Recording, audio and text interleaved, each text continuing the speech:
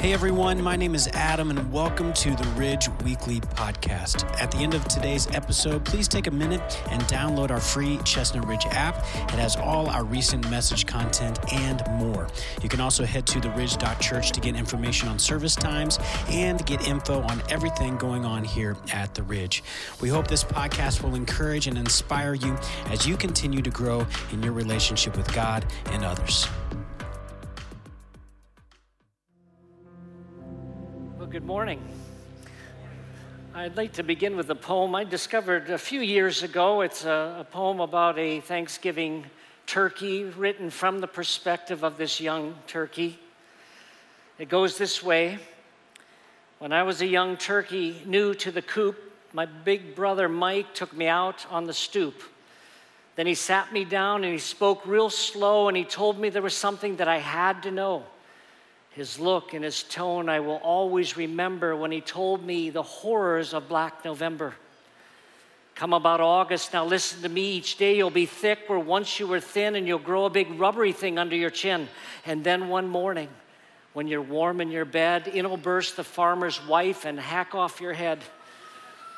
Then she'll pluck out all your feathers so you're bald and pink and scoop out all your insides and leave you lying in the sink. And then comes the worst part, he said, not bluffing. She'll spread your cheeks and pack your rear with stuffing. Well, the rest of his words were too grim to repeat. I sat on the stoop like a winged piece of meat, and decided on the spot that to avoid being cooked, I'd have to lay low and remain overlooked. I began a new diet of nuts and granola, high roughage salads, juice, and Diet Cola. And as they ate pastries, chocolates, and crepes, I stayed in my room doing Jane Fonda tapes, which kind of dates this a little bit. I maintained my weight of 2.5 pounds and tried not to notice when the bigger birds laughed. But 'twas I who was laughing under my breath as they chomped and they chewed ever closer to death. And sure enough, when Black November rolled around, I was the last turkey left in the entire compound. So now I'm a pet in the farmer's wife's lap. I haven't to worry, so I eat and I nap. She held me today while sewing and humming and smiled at me and said, Christmas is coming. Perhaps the turkey's not so safe after all. I don't know about you, but I love this time of year. It starts when the temperatures get a little bit cold in the morning where you walk outside and it's just so crisp, so refreshing. And then the leaves begin to change color, and I just love that part of the year when the leaves are changing. I just feel like that's a little extra bonus that God gave in creation, just for our enjoyment to see that happen. And then we come to some holidays like Thanksgiving, and I really love Thanksgiving. And then pretty soon you're at Christmas, and I even like the snow that appears during this time of year. I know that probably won't make me very well accepted here for those of you that don't like snow, but I still think it's much better than having like a rainy winter. To have a little bit of snow out there, although I have to confess it's getting worse each year in terms of whether I want to drive in it or not. But this is just a wonderful time of year. And as we're approaching Thanksgiving, I think it's just great to take some time to think about giving thanks. As Adam mentioned, we want to talk this week about the thanks part of Thanksgiving, and then next week about the giving part, because I think there's a joy that's associated with having open hearts toward other people. But today we're going to talk about Thanksgiving. My takeaway is we need to keep thanks in Thanksgiving, but the main word I'm focusing on today is not actually going to be thankfulness or Thanksgiving, but gratitude. And maybe that's a synonym of thanksgiving, but there's a little bit of a difference between that word gratitude and the word thanksgiving, as we'll see in a minute, because gratitude involves a couple components that maybe are not always present with thanksgiving. Now, I think these days people are struggling to be thankful. As we look at the world in which we're living here today, I think we live in kind of difficult and rather unusual times. COVID is still a mystery. I think there's still a lot of question marks about even celebrating the holidays. Some are bringing that up, and our country's still kind of divided over things like the vaccine mandate and things like that. There are wars and rumors of wars in our society. I see a lot of countries doing posturing right now, and there are just so many questions about even the future of the world and things like that. And so I do think that we struggle to be thankful, and yet this is what God calls us to be, thankful people. In 1 Thessalonians 5:16 through 18, the Apostle Paul wrote, "Rejoice always, pray constantly, give thanks in everything, for this is God's will for you in Christ Jesus." I struggle with some of the words here because I like the rejoice part, but it says rejoice always. That you get to the always part. And then pray without ceasing or pray constantly has the idea of always being in a state where you're ready to pray. Give thanks in everything. There it is again, everything. And then it goes on to say this is God's will for us. And I wonder, why would this be God's will for us? Well, this little phrase, in Christ Jesus, sums it up. It's because we're in Christ Jesus. If you know Jesus Christ as your Savior, really, we're set. We have a lot for which we can be thankful and joyful. And I think when we're thankful, it speaks to a world that desperately needs Christ.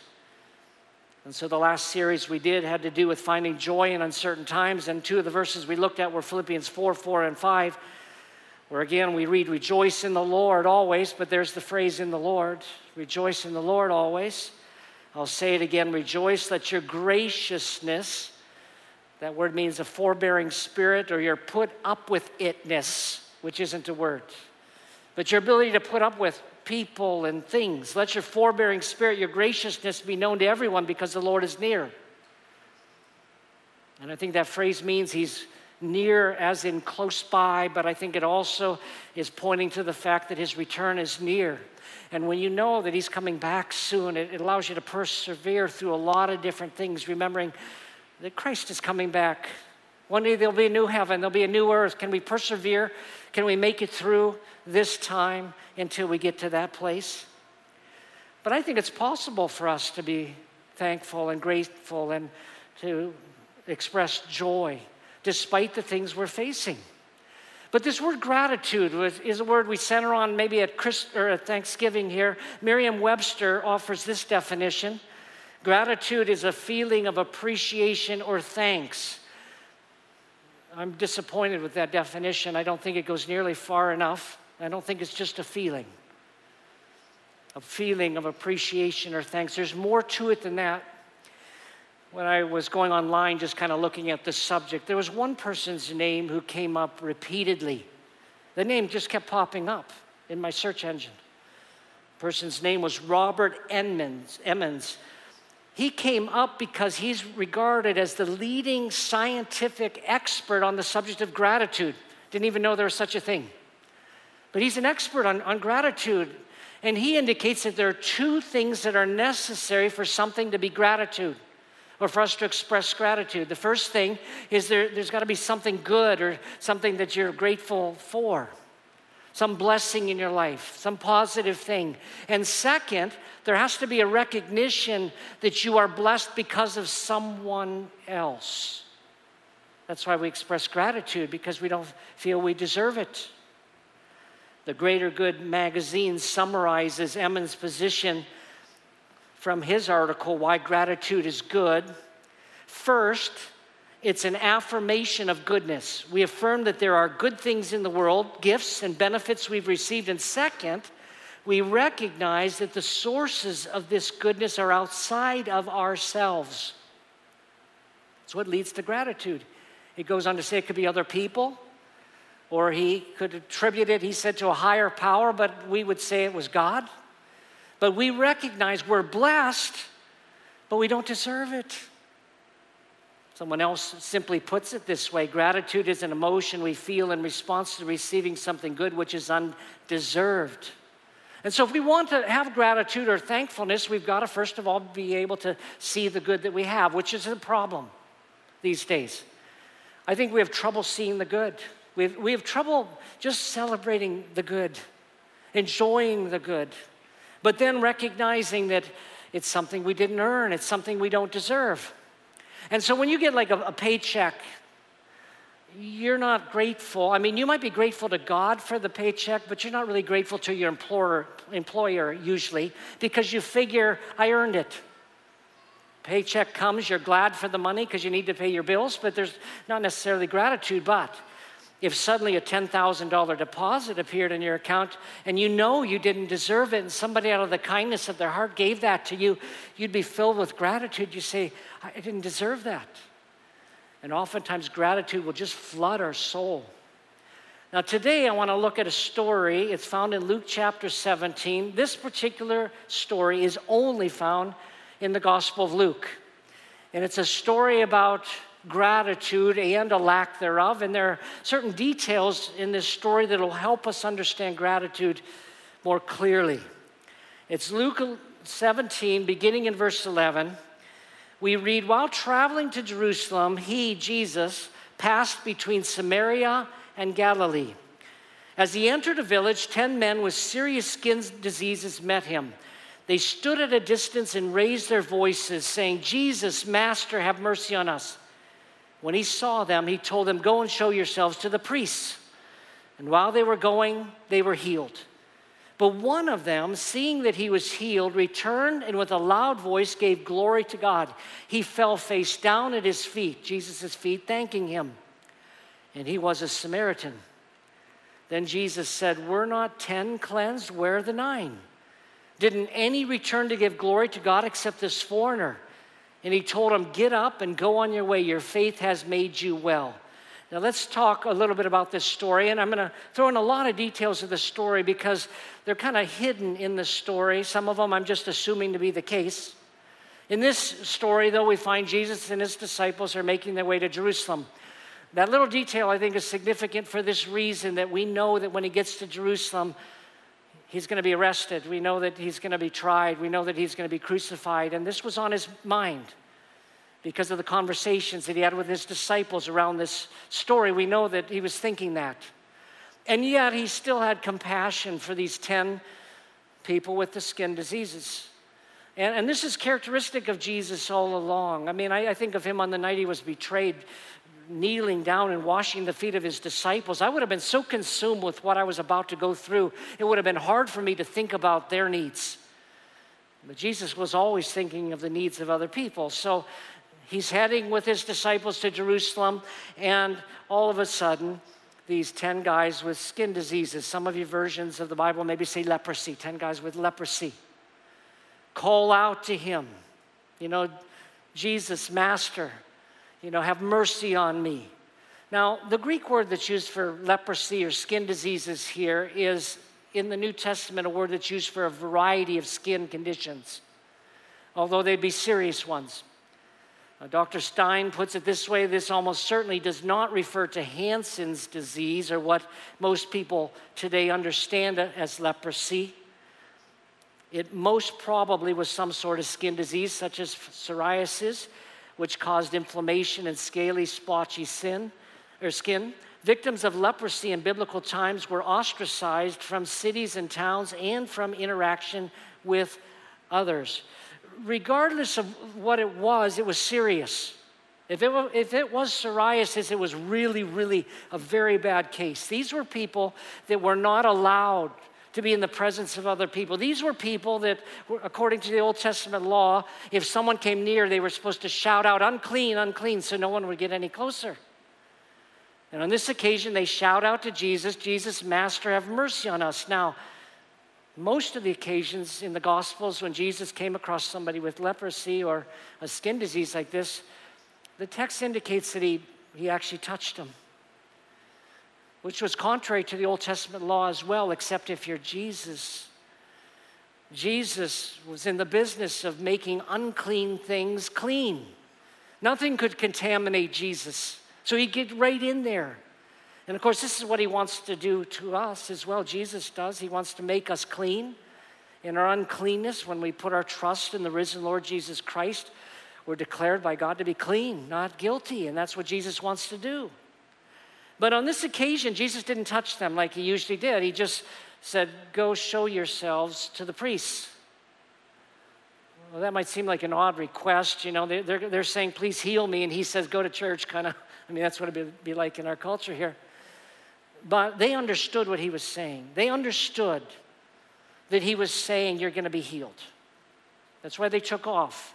And the reason I say that is that in the Old Testament law, if you were healed of a skin disease, You were required to go see the priests.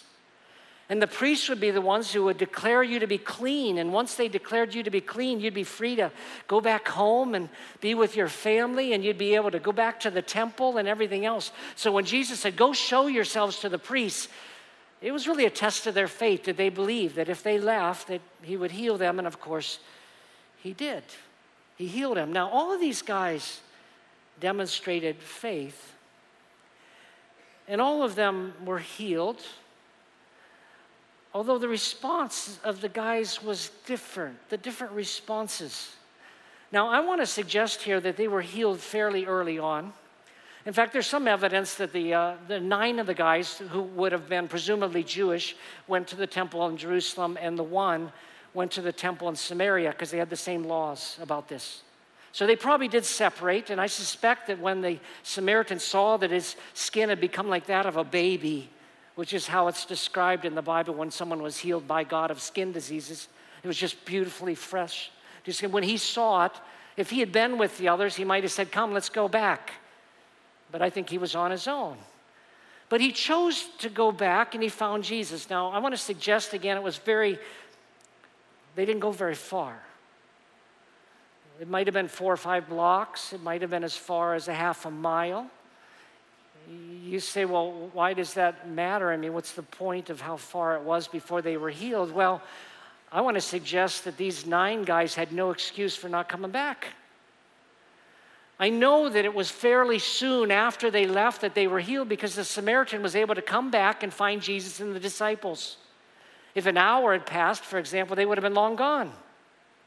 But this Samaritan realized he was healed. I'm guessing again, he had gone less than a half a mile. Suddenly he sees he's healed, and he goes back, and he found Jesus. Now I want to make 3 observations about gratitude from the story here. The first one is that gratitude begins with seeing properly.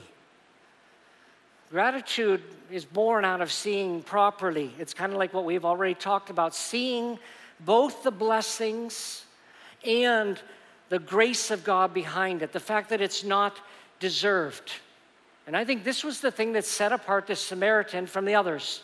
Let's read verses 16 and 17 again. One of them, seeing that he was healed, returned and with a loud voice gave glory to God. He fell face down at Jesus' feet, thanking him. And he was a Samaritan. Then Jesus said, were not 10 cleansed? Where are the 9? Now, why I make this point about the Samaritan coming back? Well, I believe that he was the one that felt the greatest gratitude. And by the way, in these verses, I just love the expression of gratitude. It says, what does it say? He called out with a loud voice, gave glory to God. I mean, this guy is shouting. He's probably jumping up and down. He said, glory to God, look. I mean, he was just so filled with gratitude. Then he comes to Jesus, and it says he falls completely face down. And probably in worship, I think he understood who Jesus was even here. He was filled with gratitude. But it raised the question, why weren't the others? And I'll tell you why, because he was a Samaritan. I think he's the only one that realized, I don't deserve to be healed. The others didn't deserve it either. They just didn't see it. All of them, of course, saw that they had been healed. All of them would have been glad about it, but you see, Samaritans were looked down upon in that society at that time by the Jewish people. Samaritans were Gentiles or non-Jews who had married Jews. They were intermixed, and so their bloodline wasn't pure. And so pure Jewish people would look at Samaritans and despise them. They would not eat from a utensil that a Samaritan had held, you know. And we find, of course, this Samaritan, the story began by saying that Jesus and his disciples were walking between Samaria and Galilee. And so they were walking in an area between the Samaritans and the Jewish people.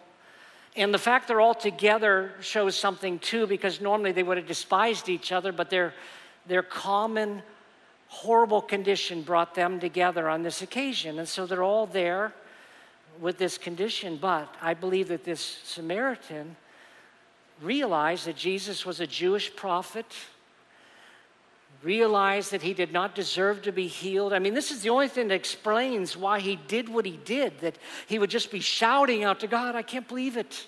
I've been healed. I think the others thought, well, yeah, Jesus is a Jewish prophet. I'm glad I'm healed. Let's go get dinner.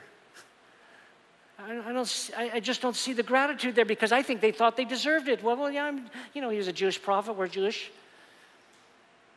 And they did not understand, but the starting point is to see it. See the good that you have. And then see that it is not deserved. Second point related to this story is that God expects us to express gratitude for his goodness to us. It's not just a nice thing to do. God expects it. Jesus expected it. Doesn't the very question that he asked this Samaritan prove it in verse 18, where Jesus said, didn't any return to give glory to God except this foreigner? I mean, where are all the others?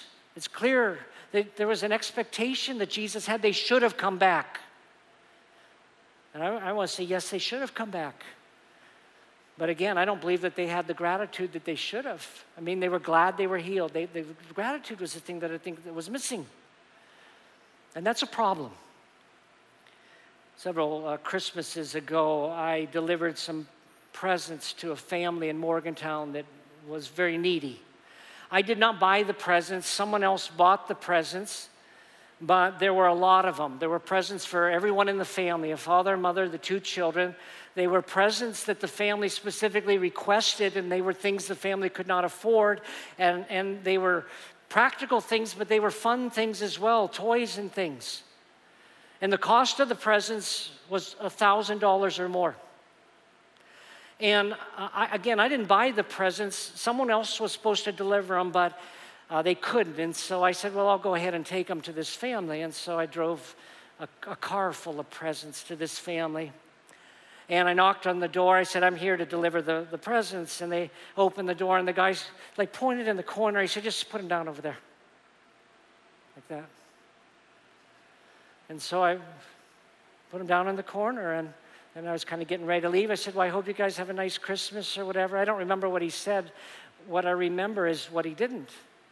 I don't remember him saying thank you. It's possible that he said thank you. He and his wife were both there. It's possible they said thank you. What I know for sure is that when I walked away, the thought in my mind was, where is the gratitude? It was like you're entitled to get these things or what? This was making the difference between them having presents to open on Christmas or not. They should have been filled with gratitude, but it just was not there. It was just missing. And it reflects a problem. When we're not able to express gratitude, sometimes children of wealthy parents will get all these gifts, but there'll be no gratitude. Why? Because they don't see the cost of the gifts. They don't see the value. They don't see the sacrifice. They don't see someone else work for it. They think they deserve it. But when someone receives something they don't deserve, or they don't see it, the greatest expression of joy I've ever seen in my life was the day I was in Central America driving through a village that didn't even have paved streets. It was just dirt everywhere. And I saw some kids playing in the dirt along the side of the road, filthy. Was it Linus? Filthy. And we had some, in our car, we had some chocolate bars, Hershey's, which I knew these kids would not be able to afford Hershey's besides the fact they melt in that temperature. But we had some Hershey's. So we rolled down the window, would you like some candy? Which I realize in our country, you don't do that. I get it. But they said, yeah, and I gave them the candy. And this kid, he became like a cherub. His joy, he just was filled with joy. I could have given him $1 million. He wouldn't have reacted any more wonderfully than he did there. He was so thankful, so grateful, so appreciative. And I thought, why is that? These kids could get all these things and have no gratitude, but this kid over here breaks a candy bar with his friend, or gets a candy bar, and he just is so filled with gratitude. But when we've received things we don't deserve, we should express gratitude. The Apostle Paul spoke pretty strongly about this in Romans 1. He talks about the fact that God created everything, and everyone knows it. I mean, that's what Romans 1 indicates. People really do know it. If we don't believe in a creator God, it's not a head issue, it's more of a heart issue. But listen to what Paul said in Romans 1, 20 and 21. He says, for God's invisible attributes, that is his eternal power and divine nature, have been clearly seen since the creation of the world, being understood through what he has made. As a result, people are without excuse. For though they knew God, they did not glorify him as God or show gratitude. Instead, their thinking became nonsense and their senseless minds were darkened. They didn't see all the wonderful and good things that God, our Creator, has provided, rain and the sun and food and everything else. The book of James, we read, every good and perfect gift comes from God. If there's any goodness at all that you have, it comes from God. But God expects us to show this gratitude. And so if you have food to eat, be grateful. If you have clothing to wear, which it looks like all of you do, be grateful. If you have a house to live in, a roof over your head, be grateful. If you have family members that love you, be grateful. If you have friends, be grateful. If you know God, be grateful. If you're able to enjoy anything at all, be grateful. If you're going to heaven, be really grateful. If you know Jesus, be grateful. If you're here this morning, you should be grateful. If you're watching online, you should be grateful. Do you get it? The list could go on and on. There's so many things for which we're grateful, if we see it.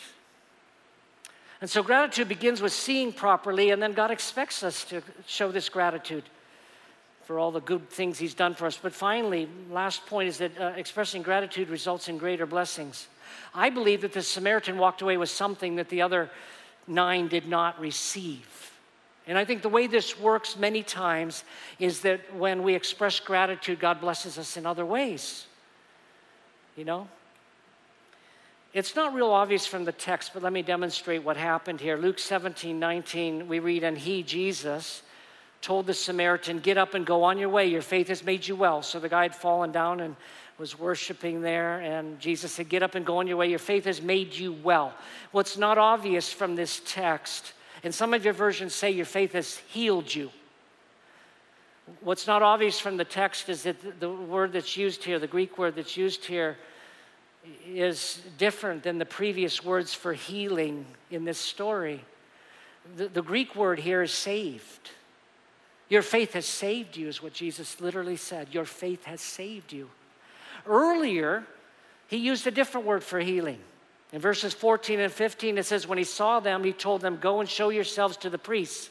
And while they were going, they were healed. But one of them, seeing he was healed. So that word healed in both places, it's a different word. When he saw he was healed, he returned and with a loud voice gave glory to God. The word there can be translated healed, but it literally means cleansed. They had been cleansed, or they were looking to be cleansed.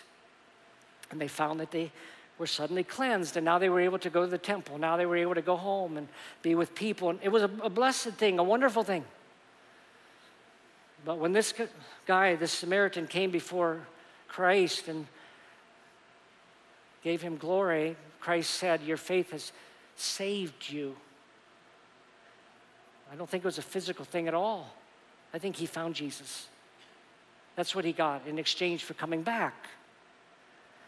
Dr. Jameson puts it this way, the Samaritan was healed not as the others, merely in body, but in that higher spiritual sense.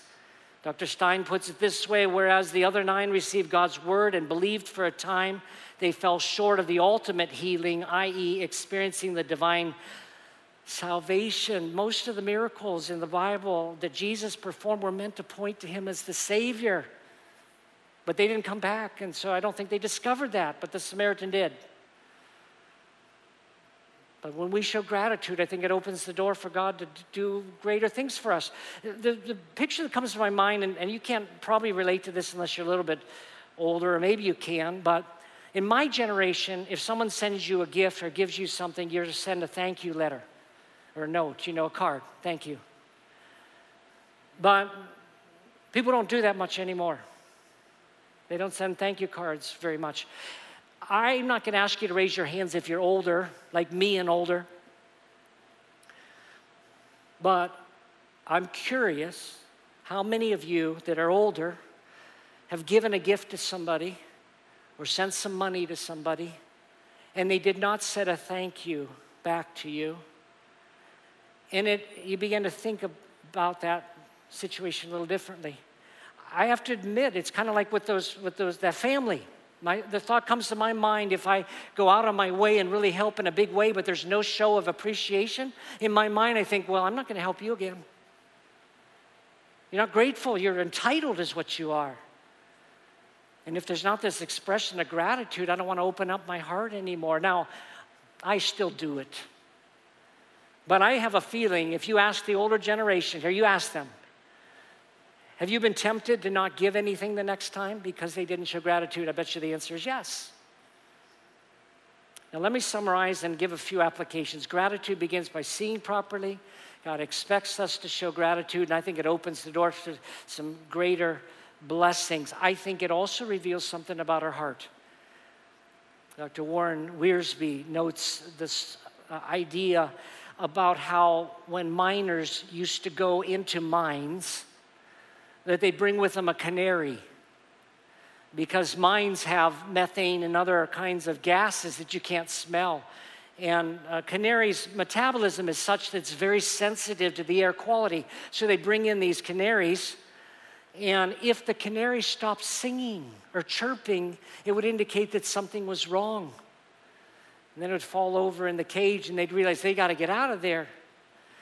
Wiersbe mentions this idea and says, when we don't have a heart that sings anymore, something is wrong. Or applying it to what we're talking about here today, when our heart no longer has gratitude, when our heart stops singing, something is wrong. We need to be people who are grateful. So let me give you a few possible practical applications. One is maybe consider spending some time writing in a journal the things for which you're grateful. I know some people that do that every day. They just have a gratitude journal. And by the way, you'd be healthier mentally and everything else if you did that. Scientific studies, not Christian studies, just regular, well, they can be Christian too. But studies out there, secular studies out there, indicate that people who have gratitude, it just changes the quality of their lives. A gratitude journal. Or the second idea came from Josh Rhodes, a gratitude pumpkin. Their family does this, I understand, where as they lead up to Thanksgiving, they've got this pumpkin and they pass it around the table every meal. And they keep adding to it all the things they're grateful for. This person's grateful for music and love and Christmas. Quesadillas is on there. I see Harry Potter, Netflix.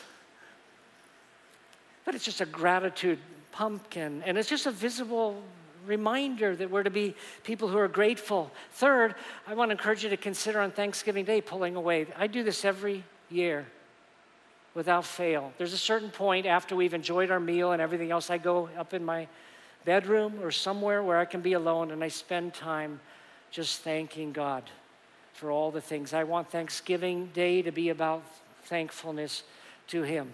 And then a final application applies just for those of you that are in the building. You'll notice out in the lobby there is a big display board and some Post-it notes. And I want to encourage you that before you leave, maybe take a minute to write down one or more things for which you're grateful and just stick them on the board as just a practical thing. Because I think it's important if we feel God is addressing something in our lives that we take steps sooner than later. Time passes, we forget what we've learned. But if we're willing to just take that step, I encourage you to do that. Write something for which you're grateful and then place it on that board. Let's pray. Father, we have so much for which we can be grateful. We acknowledge that we don't always see all the good. You've blessed us in so many ways, O Lord. Even the fact we're here today is just a tremendous blessing. The fact that we live in this country is a tremendous blessing, O Lord. We especially, O Lord, are grateful for eternal life through your Son, Jesus. We ask you, Lord, if anyone here doesn't know Jesus Christ, they put their trust in him today, the one who is the way, the truth, and the life. But we want to be people of gratitude, who express gratitude, who see it and acknowledge you for all the good that you've done for us. Help us to be that way. We pray in Jesus' name. Amen. Thanks for listening to the Ridge Weekly Podcast. If you'd like to hear more messages now, you can check out our past series at theridge.church/messages or download the free Ridge app. Thanks again for listening, and we will see you next time.